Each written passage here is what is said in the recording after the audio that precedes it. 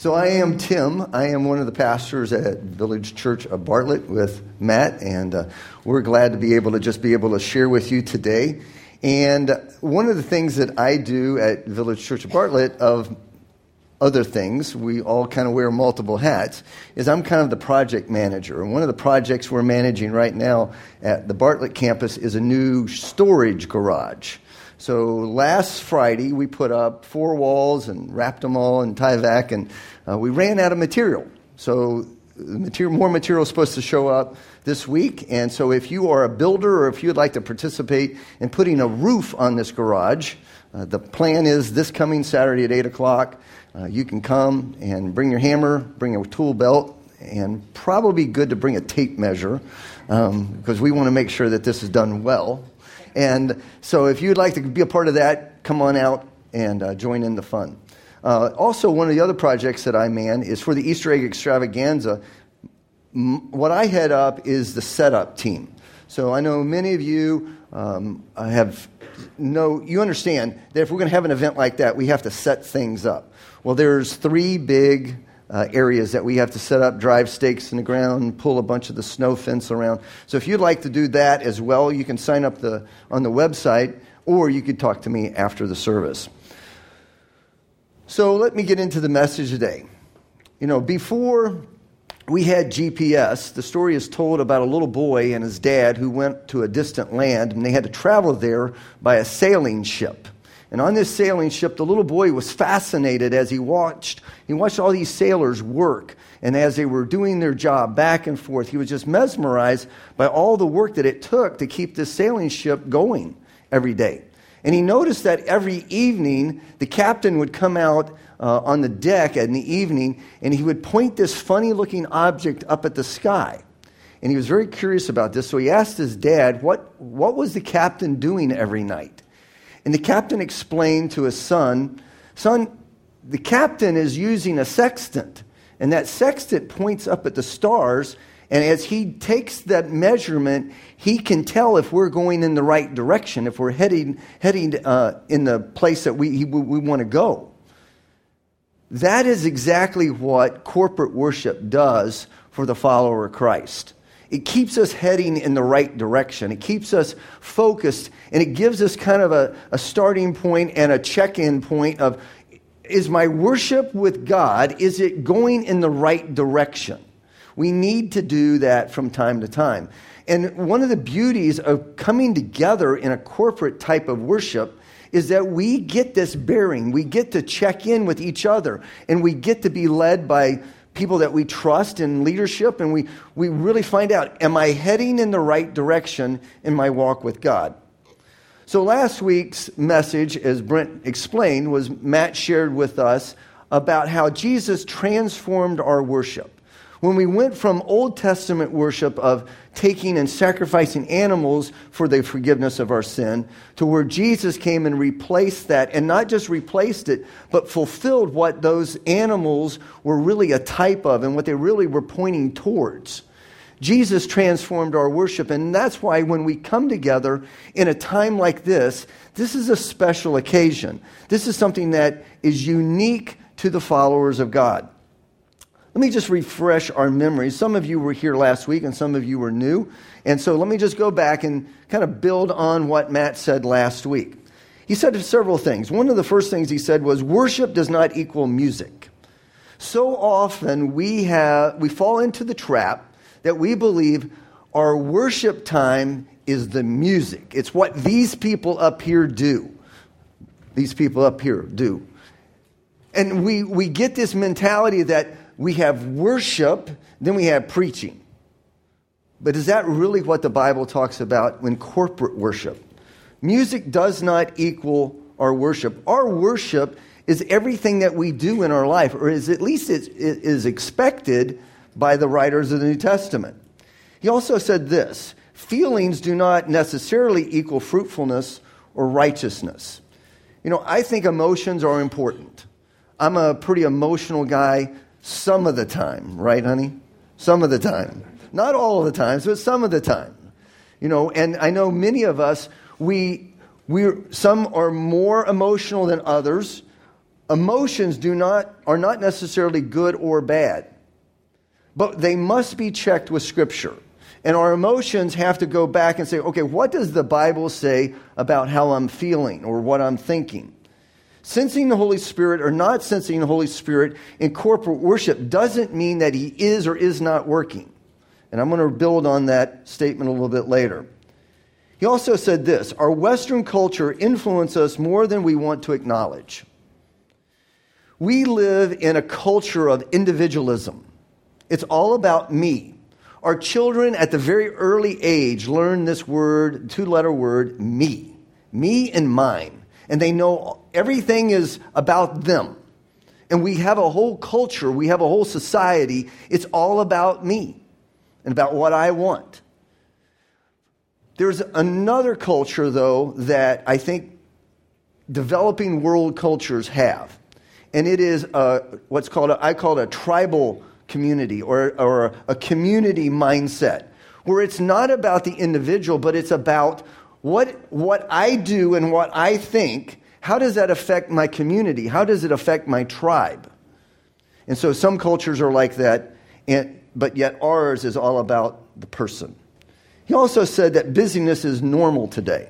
I don't know about you, but I look at my calendar, and it is amazing about how busy we are. And I know it's just not me.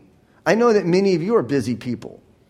You know, we are quick to point out the person that we feel is lazy because we look at their calendar and they have margin in their calendar.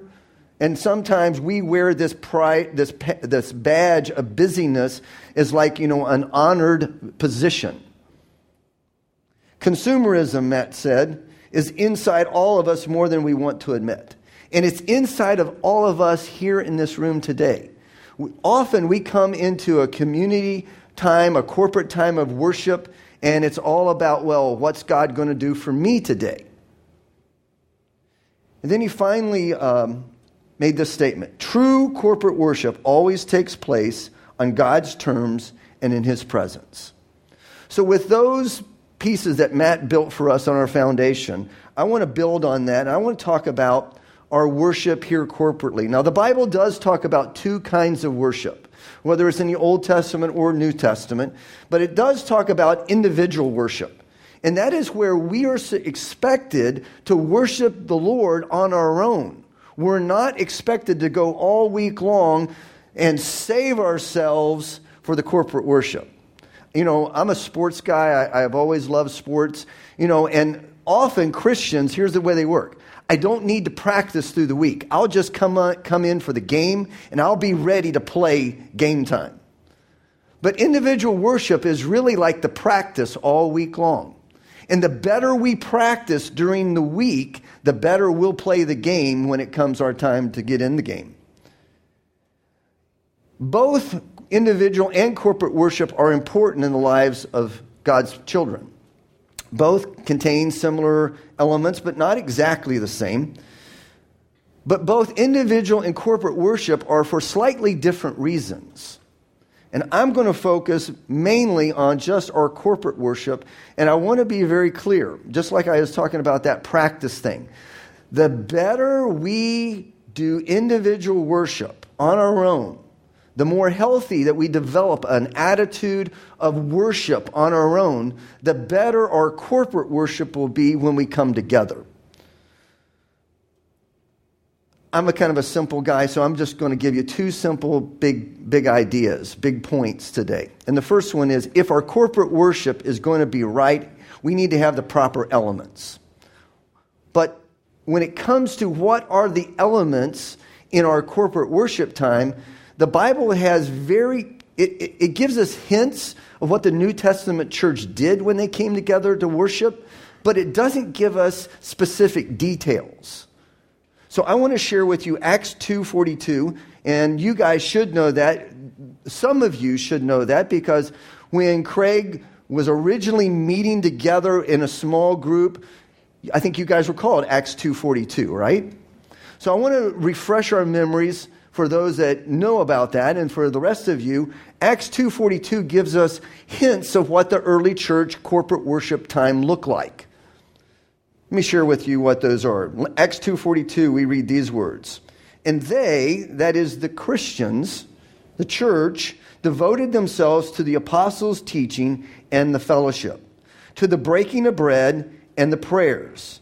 And all came upon every soul. And many wonders and signs were being done through the apostles. And all who believed were together and had all things in common. And they were selling their possessions and belongings and distributing the proceeds to all, as any had need. And day by day, attending the temple together and breaking bread in their homes, they received their food with glad and generous hearts, praising God and having favor with all the people. And the Lord added to their number day by day those who were being saved. We have four elements that were in place in the time that the early church came together to worship corporately. But we don't have details. We don't know how long did they preach. Did they do announcements? Did they not do announcements? How many songs did they sing? How many songs did they not sing? Did they sing only psalms, or did they also sing other songs that they made up? We don't have those kind of details. You know, I'm not a historian. I love history. I guess I'm an amateur historian. But I love the history of the early church. And there is a guy who wrote, many of the early church fathers, they wrote about what the early church worship service looked like. There was a guy in about 150 AD, so about 3 generations, maybe 2 generations after the apostles, Justin Martyr wrote what was called the first apology. And I know we normally think of an apology as I have to say I'm sorry for something, but an apology really isn't always that. It is an explanation. And so Justin Martyr's apology, at the end of this document, he explains what the early church looked like when they came together for corporate worship. And I want to read those. It's going to be on the screen. I want you to follow along. I have some things highlighted. I'm not going to mention, you can read as fast as I can, probably faster. And you'll be able to see what Justin Martyr, how he explained corporate worship in the 150s AD. On the day called Sunday, when there is a gathering together in the same place, all who lived in a given city or a rural district, in the memoirs of the apostles. So that would be the New Testament writings, and the writings of the prophets. So that would be the Old Testament scriptures, are read. So very quickly, Justin Martyr says that when the church came together to worship corporately, they would read the scriptures as long as time permits. Now, aren't you glad we don't worship like that today? Now, I'm a little worried about Bartlett because Craig hasn't preached in, 8 weeks? 6 weeks? So I'm wondering how much he's got saved up. I promise I will not do that to you as long as time permits. But that's the way they worship back then. Then, when the reader ceases, the president or the pastor, in a discourse, admonishes and urges the imitation of these good things. In other words, there's preaching. Next, we all rise together and send up prayers. When we cease from our prayers, bread is presented with wine and water. So that's communion. The president, in the same manner, sends up prayers and thanksgivings according to his ability, and the people sing out their assent, saying the Amen. And distribution and participation of the elements for which thanks have been given is made to each person. And those who are not present, they are sent by the deacons. So you can see there's an interesting element that he gives, that for the people that are not in the corporate worship time, communion is then distributed, it's taken by the deacons so that they can participate in communion as well. Those who have means and are willing, each according to his own choice, gives what he wills, and what is collected is deposited. So in other words, there is an offering taken with the president, and he provides for the orphans and widows, those who are in need on account of sickness or some other cause, those who are in bonds, strangers who are sojourning, and in word he becomes the protector of all who are in need. And then he summarizes this. We all are assembled. We all make our assembly in common on Sunday, since it is the first day on which God changed the darkness and matter and made the world. And Jesus Christ, our Savior, rose from the dead on the same day. So what I want to do is I want to take the Acts 2:42 passage and what Justin Martyr said about the early church and what it looked like when it came together in corporate worship, and I want to pull out some of the things that I think are important for us today. Because both of them share some common elements in corporate worship. So in no particular order, okay? Let me be clear. In no particular order. Actually, the order is from the Acts passage, but doesn't mean that the first is the first importance, okay? There is teaching, which is the exposition of Scripture. Both in the Acts passage and in Justin Martyr, they explain that there is a preaching, there is an admonishment to follow what the Scripture says. Then there's fellowship. This is the community aspect of us coming together, breaking of bread, sharing personal ministry together, and it's all the one another's of the New Testament. So in the epistles, we read all kinds of and one another, and one another, and one another. It's that corporate element of when we come together, we encourage one another, we pray for one another, we do things for one another. So it's the fellowship time. Then there's the symbols of communion and baptism. We call these ordinances. I know some churches call them the sacraments, but we believe that they are ordinances, they are instructions that God gave His church to practice, to remind them of what He did on the cross and what we are to do in following Him. Typically at Village Church, we practice every week communion. Last week in Bartlett, we did baptism. But we will usually have some element, some symbol, either communion or baptism, in almost every one of our worship services when we come together. Then there's the offerings. Both mention offerings, both the Acts passage and Justin Martyr. They mention that when the church came together corporately, there was an offering taken or offering given. Since the very beginning, when God's people came together as the Hebrews worshiped both in the tabernacle and in the temple, and then the church came together, when they were meeting at homes or whether they were meeting in a building, there were always some type of sacrificial offering made. And the key there is sacrificial. So I just want to pause here and ask you a very pointed question. When it comes to offering, how is it sacrificial for you? Often we just give out of our abundance. We give out of our excess. It doesn't hurt. It's not a sacrifice. Let me share with you a little story from 2 Samuel 24. Many of you heard of a guy named David, King David. David was a man after God's own heart, but David had made mistakes. And in 2 Samuel 24, David has made a royal mistake, meaning he made a mistake as the king, and his royal mistake is costing the lives of his people. He counted the people, and God told him, you don't need to do that. I've got this. It doesn't matter how many people there are. You don't need to do that. David counted the people. He had a census in spite of what God told him. And God had to exercise divine judgment on David and the people. And at the end of this, David repents and David confesses his error and his sin. And David says, I need to worship the Lord. And he is in an area called Jerusalem. And he meets a guy there, Araunah. And Araunah is a Jebusite.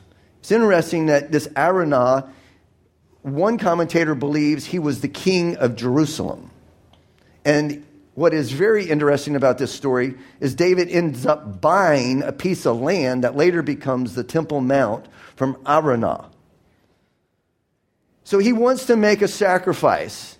And Araunah says, I understand my king needs to make a sacrifice. I am a wealthy person. Let me offer you the wood, the animal, and the place to offer to the Lord.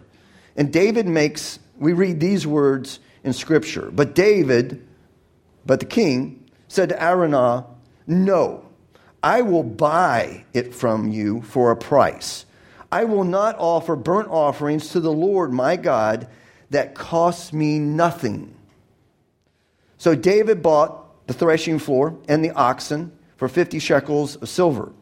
And if we were to jump over to the 2 Chronicles passage, we find that David spends 500 shekels of gold to buy the whole land from Araunah. David knew that while it was a nice gesture that Araunah would say, "Here, let me give you what you need to offer to the Lord," David was adamant, "No, I can't do that." Offerings to the Lord always have to be from the heart and from the pocketbook of the individual. So let's talk about this. What do our offerings look like? Well, there's an offering of praise, and we often don't consider our offering of praise an offering, especially for guys like this, because he can sing. But for guys like me, who really struggle singing, it is a sacrifice. Now, for guys like this, I'm picking on Matt because, he and I have a friendship here, we can do that. For him, it's a sacrifice just to stand next to me when we sing. And maybe you're standing or sitting next to someone that feels the same way. So our sacrifice costs us different things. But God's people have always been a singing people. We are always expected to sing songs that met the minimum requirement of praise to God. Our music has always been in some form, but two primary forms when it comes to corporate worship. The first one is worship songs about God, about what He has done for His people, what He has done for us as His body, as His church. So we have songs that are about God and about God's goodness and about God's splendor and about God's greatness. But then there's other songs, and another category is songs to God. These songs, if they're really sung from a heart that understands what these songs are, these are really prayer songs. They're very personal, they're very deep. And there's a lot of personal pronouns in these words. That He is my God and my Lord. Now, I'm of the opinion that one of these styles versus the other style, one is not better than the other. We need songs about God and we need songs to God. But we've always had songs that fit into those two categories. Especially if you read through the book of Psalms, you'll see that the book of Psalms even have these two categories of songs. We have them today. We had them in the old hymns. Just look through the old hymns and you'll see there's songs about God and there's songs to God. Contemporary worship, about God and to worship, and to God. Then we also have the offering of prayer. Originally, Matt said this last week, that Jesus transformed our worship in the sense that in the Old Testament, when people came to pray to God, they came to Him with fear and trepidation. They came to God in trembling and fear out of reverence for God. But Jesus changed all that. He says that you can now come boldly to the throne of God. That we have a great intercessor in Jesus. That we don't have to fear God. Yes, we need to respect Him. Yes, we need to understand that He is a righteous and holy God. But as His children, we have a whole new dimension on how we can pray to God. And then there's the offering of substance. In the Old Testament, we have these examples of animal sacrifices, offerings of substance and first fruits. We also have money offerings. In today's world, it's time. Time is a huge substance. Aren't you glad we don't have to bring animals to corporate worship anymore? But I want to challenge you. I've been to Haiti. I've been in other developing world countries where they still bring animals. And they'll bring animals as a love offering, as an offering to the church, whether it's for the pastor or whether it's for the congregation. And they will say, out of my substance, I don't have money, but I do have a chicken or a goat, or I have some animal that I want to donate to the church. So we still do that in developing countries. Sometimes we do that when we have potluck dinners, right? We just call it something different. But this offering of substance, especially when it comes to animals or first fruits, in the Old Testament, it was always to appease God or to make consent to a sin. It was also to help with the work of ministry in the priests. Because in the Old Testament, priests were always allowed to have a portion of that animal offering. In the New Testament, in today's time, we still have some of these sacrificial offerings of substance. And they're always for similar reasons, purposes that they had in the Old Testament. But today we say we give to further the kingdom of God, further the work of God and His kingdom, further the work of God's work here in this community of believers. But it is also for the provision for the pastors, those who are carrying out the work of the Lord as well. So yes, I believe in supporting your local pastor. But what about tithing? People always, when it comes to this thing about offerings of substance, in the Old Testament, there was a principle of tithing, giving 10% of your income, and that practice that. Now, the problem with that is by the time we got to Jesus and the early church, the earlier followers of the Lord, they had a whole system that they had come out of temple tax. And they were giving as much as 20%, not just 10% of their income, by the time you started adding all this up. So what about us today? Is tithing for us today? Well, I believe it is. But I want to be careful when it comes to this by just giving you a little caveat. For some people, 10% of their income is a stretch. And I understand because of certain past decisions, to give 10% of your income to the kingdom work of God might be stretching your budget. I get that. But I also want to say this. For some of us, God has so blessed us that to stop at 10% is not right. There are stories of people in the past that they gave 90% of their income, like J.C. Penney and Woolworth and Caterpillar. Those guys gave 90% of their income to the further work of the kingdom, and they lived on 10%. Now, I'm not suggesting that we all start there either. But we need to have this mindset, is my offering of substance to the Lord, is it sacrificial or is it just a penance? Is it just, okay, that's enough to make everybody happy? They've seen that I give something. Well, let me move on, because I know we're getting on touchy subject here. What's missing of these four elements? What is missing in our corporate worship together that we feel is very important for the church to do? Has anyone seen it? I'll give you a chance to call it out. Oh, it's up there? Evangelism. That's what's missing, okay? Evangelism is what's missing in our corporate worship. But often, churches at the end of the service, I grew up in an age where we had an altar call at the end of every service. There was an invitation at the end of every corporate worship time that we invited people to come forward and receive Jesus as their Savior. Is that biblical? Is that wrong? Is it not wrong? I know in many churches today, we don't do that, and churches don't do that. So the question is evangelism a part of, or should it be a part of, our corporate worship time? Well, to answer that question, I'm going to throw out three words that I think most of us will understand. But I want to be clear, I'm not comfortable with any of these terms.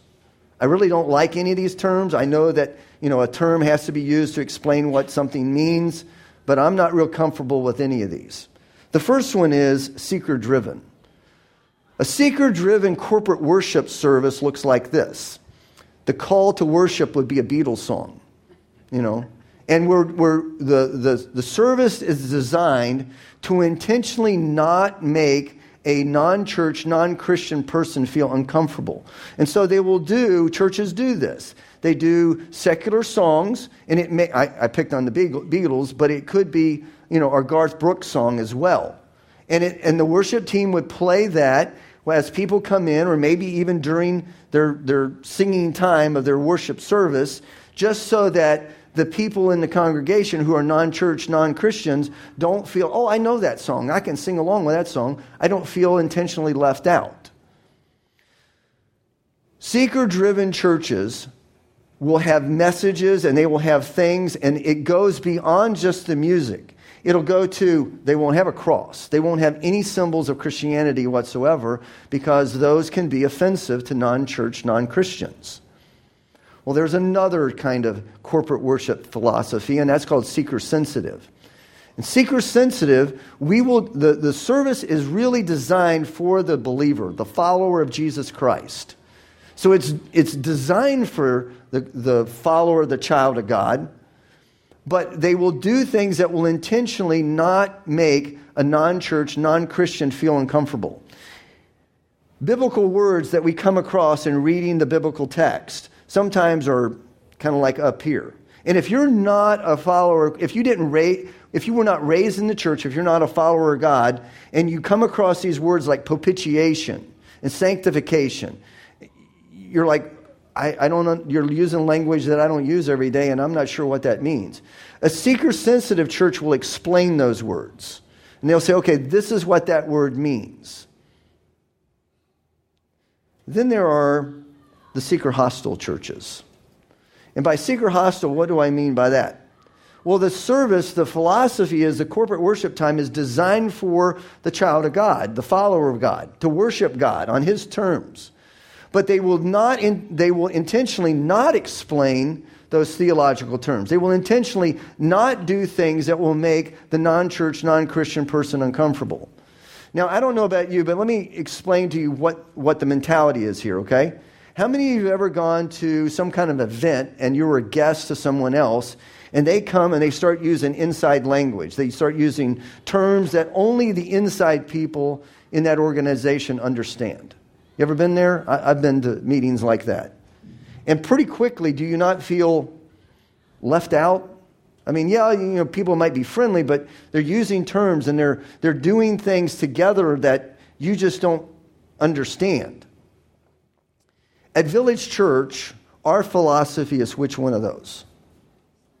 Seeker-sensitive.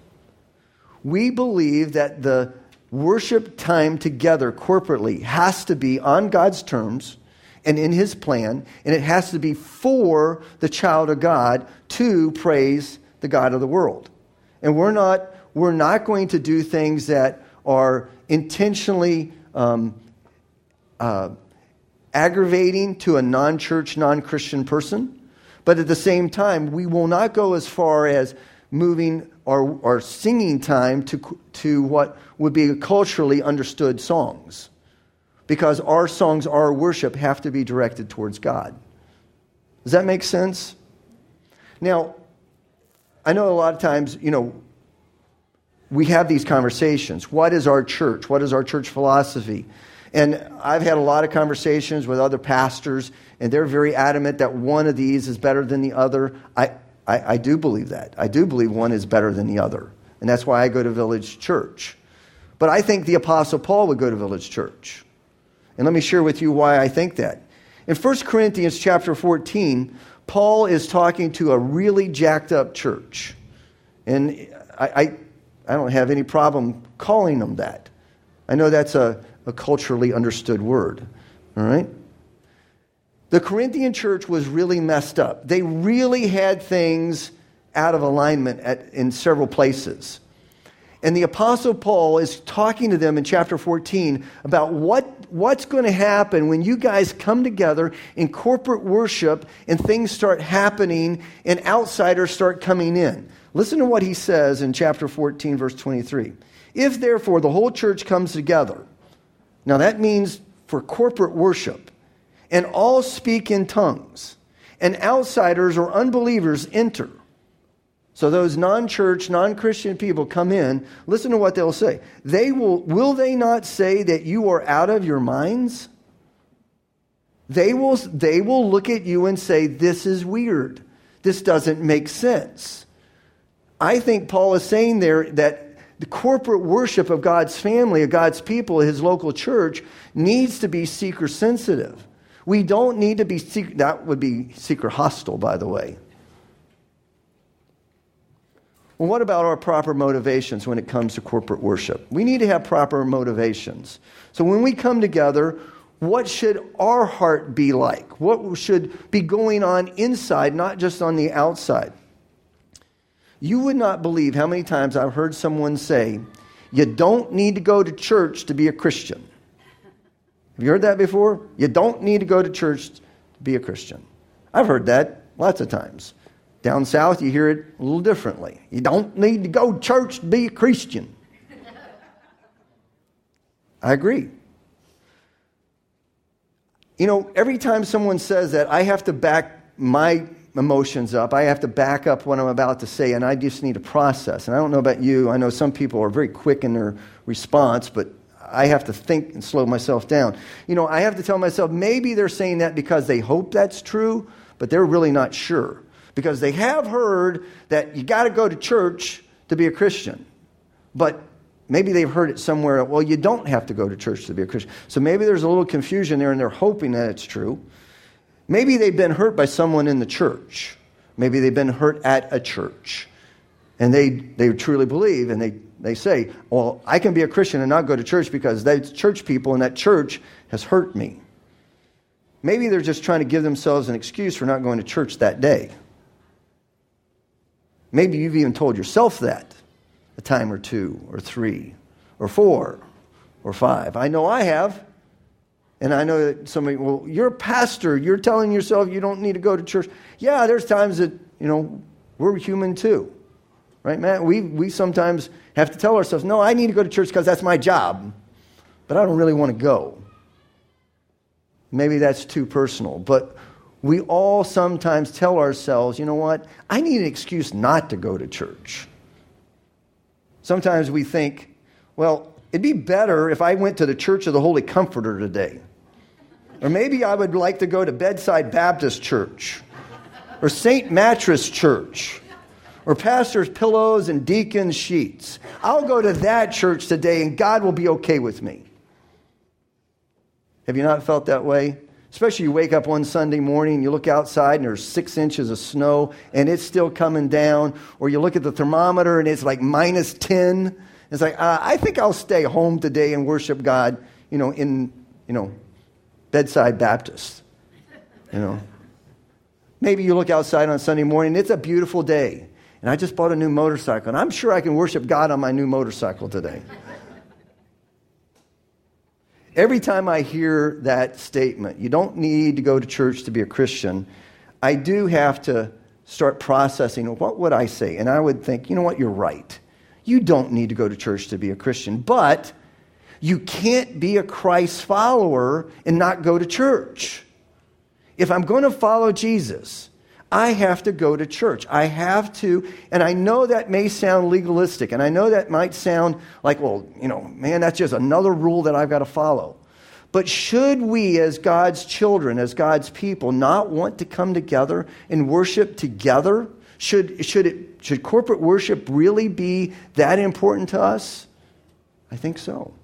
I don't think it's legalism to say, I can't follow Jesus if I don't go to church. The New Testament knows nothing about a person following God and growing in our knowledge and our love for the Lord outside the local church. The New Testament knows nothing about, I come to faith in Jesus and I go off to the mountain to pray for 10 years by myself.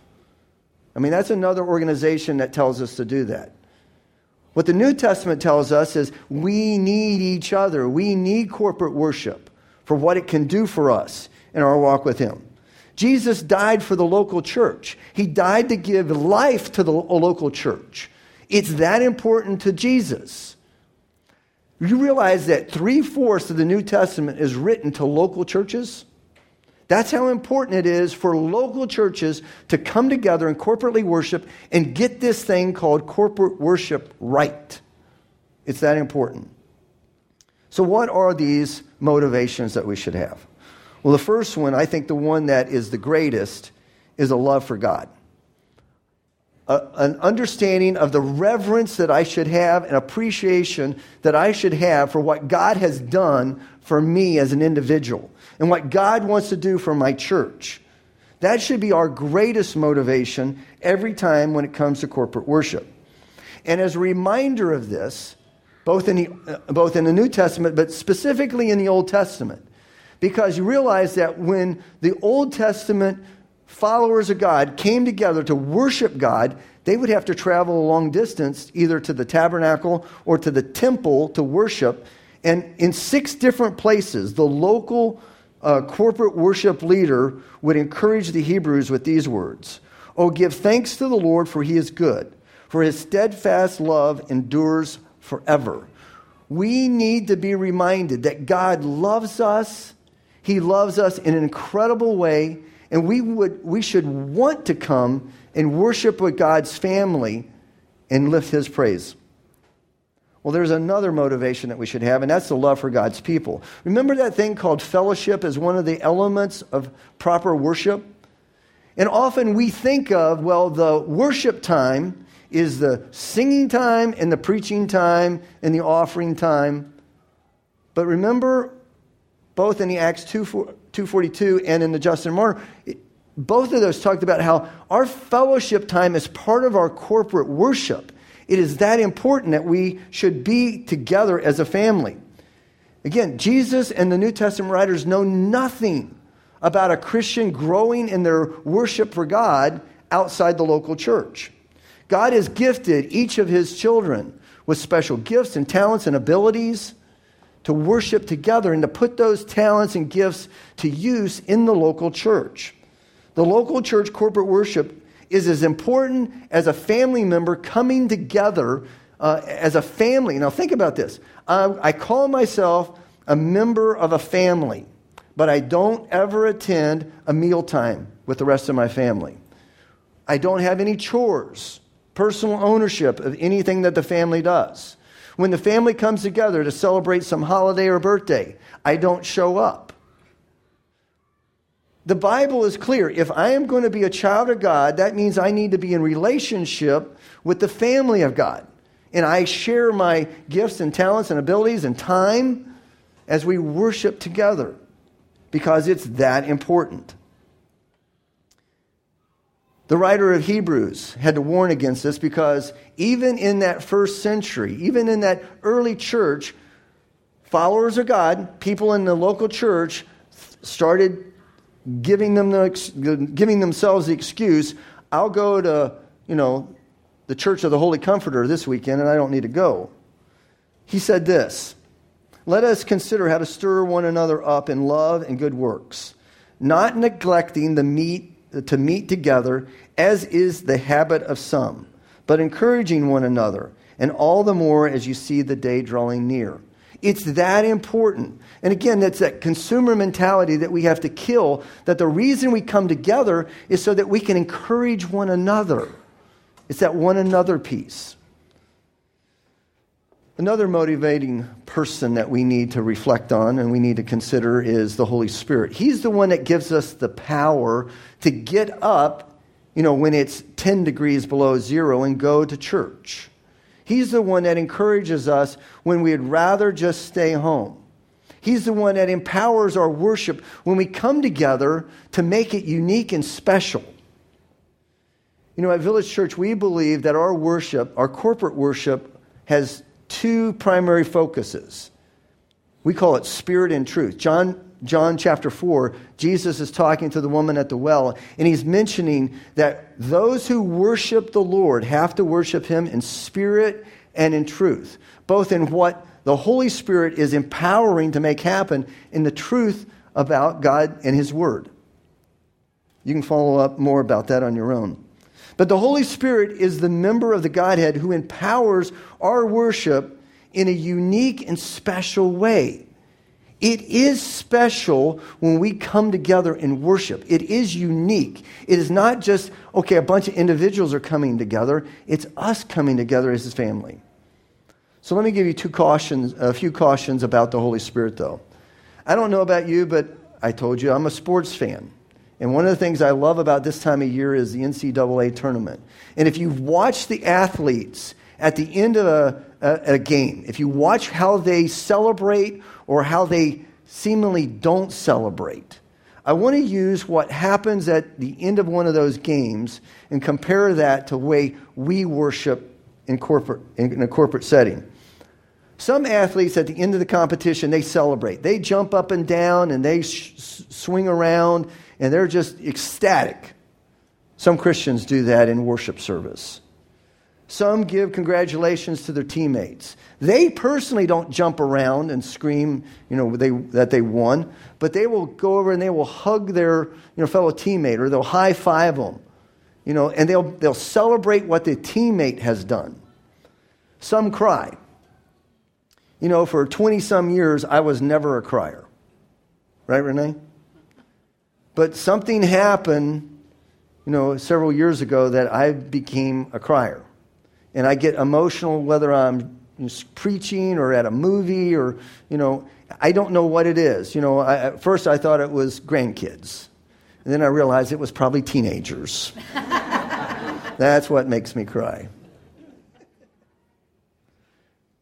Some athletes show no external emotion at all. They've just won the game. They've just made the 0.2, last moment prayer of a shot, and it goes in, and he's like, way to go. And they just kind of walk off like it meant nothing.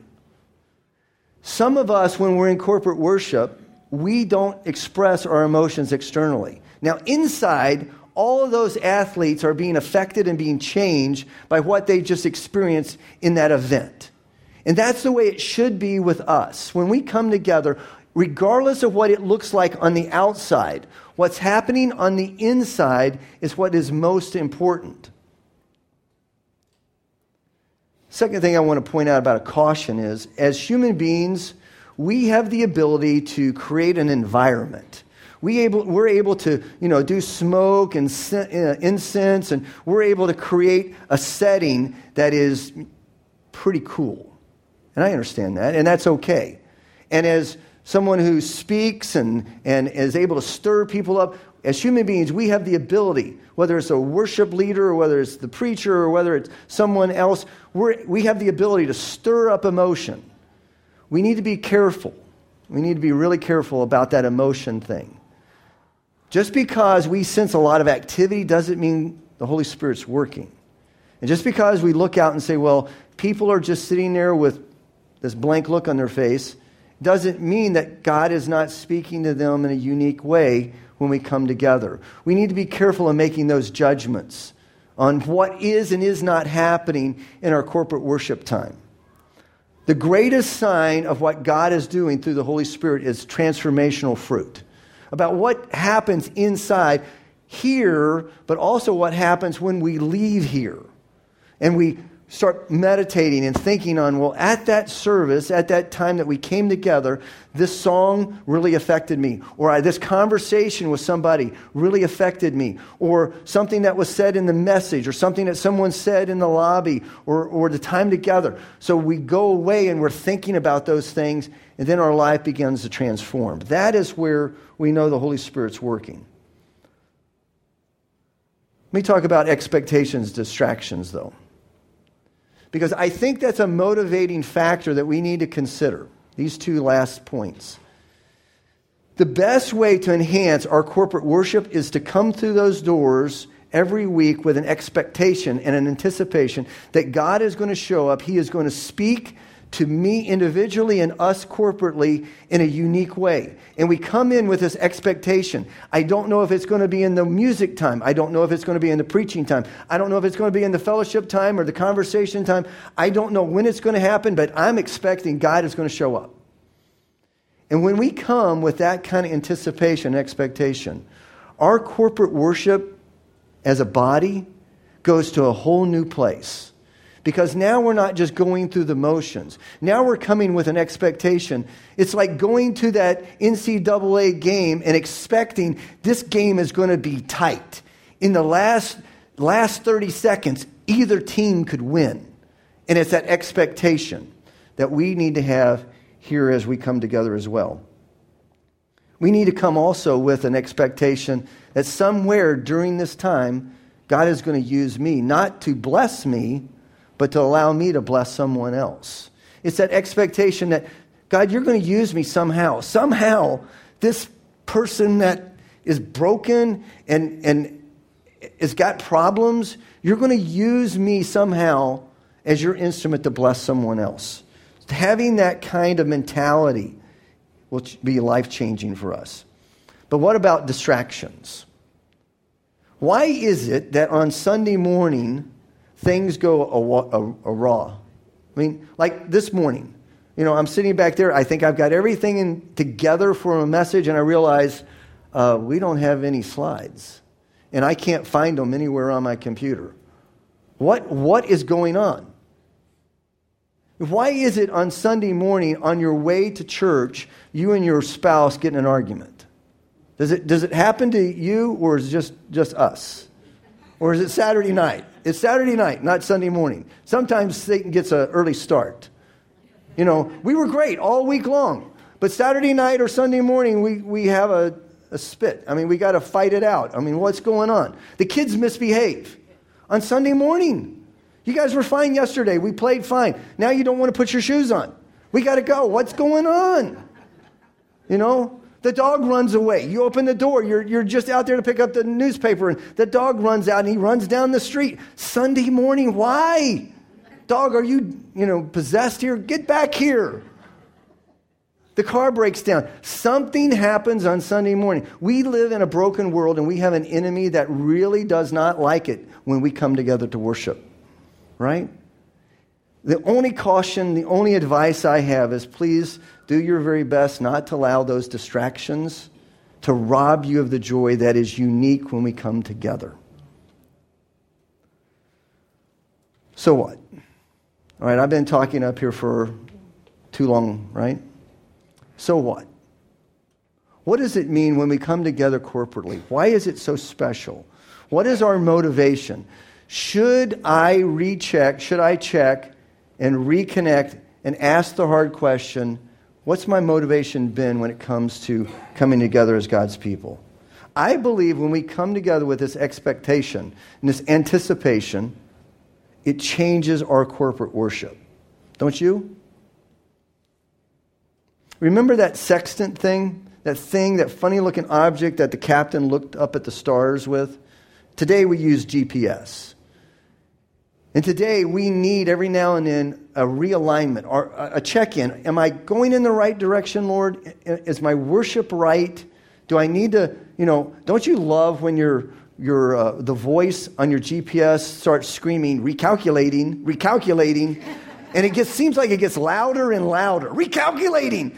In other words, what it's saying, you idiot, turn around. I'm telling you to go the other direction. No, it's probably not saying that. I know that.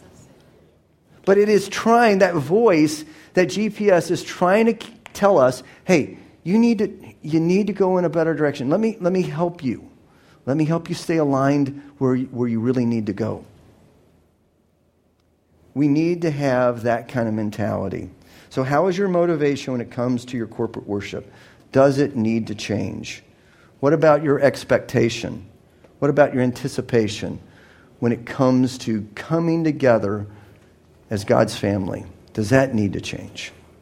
Let's pray together. Father, I thank you that we've had time to investigate, to look into how it is so unique that you have given your church the opportunity to worship on a weekly basis, to praise you as a family, to praise you as brothers and sisters in a unique and a special way. I truly do ask that you will challenge each of our hearts, that our motivation, our anticipation, our expectation is that you will show up somewhere every week in a unique and special way and either speak to us or use us to bless someone else. Father, thank you for our time, and thank you that we can celebrate a risen Savior, a life-changing Jesus. Not a dead Jesus on a cross, but a resurrected Jesus that wants to change us into your perfect image. In Jesus' name, amen.